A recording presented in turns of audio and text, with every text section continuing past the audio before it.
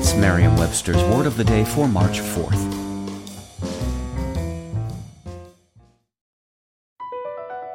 Across America, BP supports more than 275,000 jobs to keep energy flowing. Jobs like building grid-scale solar energy in Ohio and producing gas with fewer operational emissions in Texas. It's and, not or. See what doing both means for energy nationwide at bp.com/investing in America. Today's word is smorgasbord, spelled SMORGASBORD. Smorgasbord is a noun that means a luncheon or supper buffet offering a variety of foods and dishes, such as hors d'oeuvres, hot and cold meats, smoked and pickled fish, cheeses, salads, and relishes.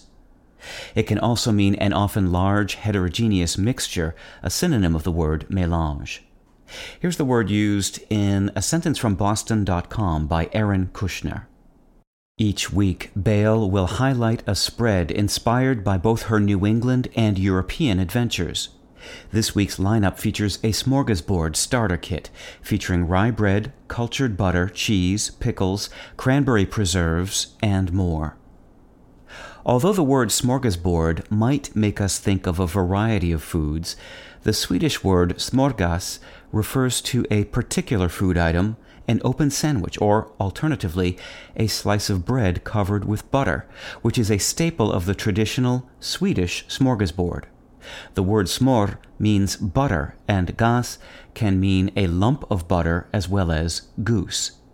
SMOR-gus teamed up with the Swedish word bord, meaning table or board, to form smorgasbord. The word first appeared in English in the latter part of the 1800s. By the mid-20th century, smorgasbord was being used outside of food-related contexts to refer to something that comprises a mixture or assemblage of different parts. With your Word of the Day, I'm Peter Sokolowski. Visit Merriam-Webster.com today for definitions, wordplay, and trending word lookups.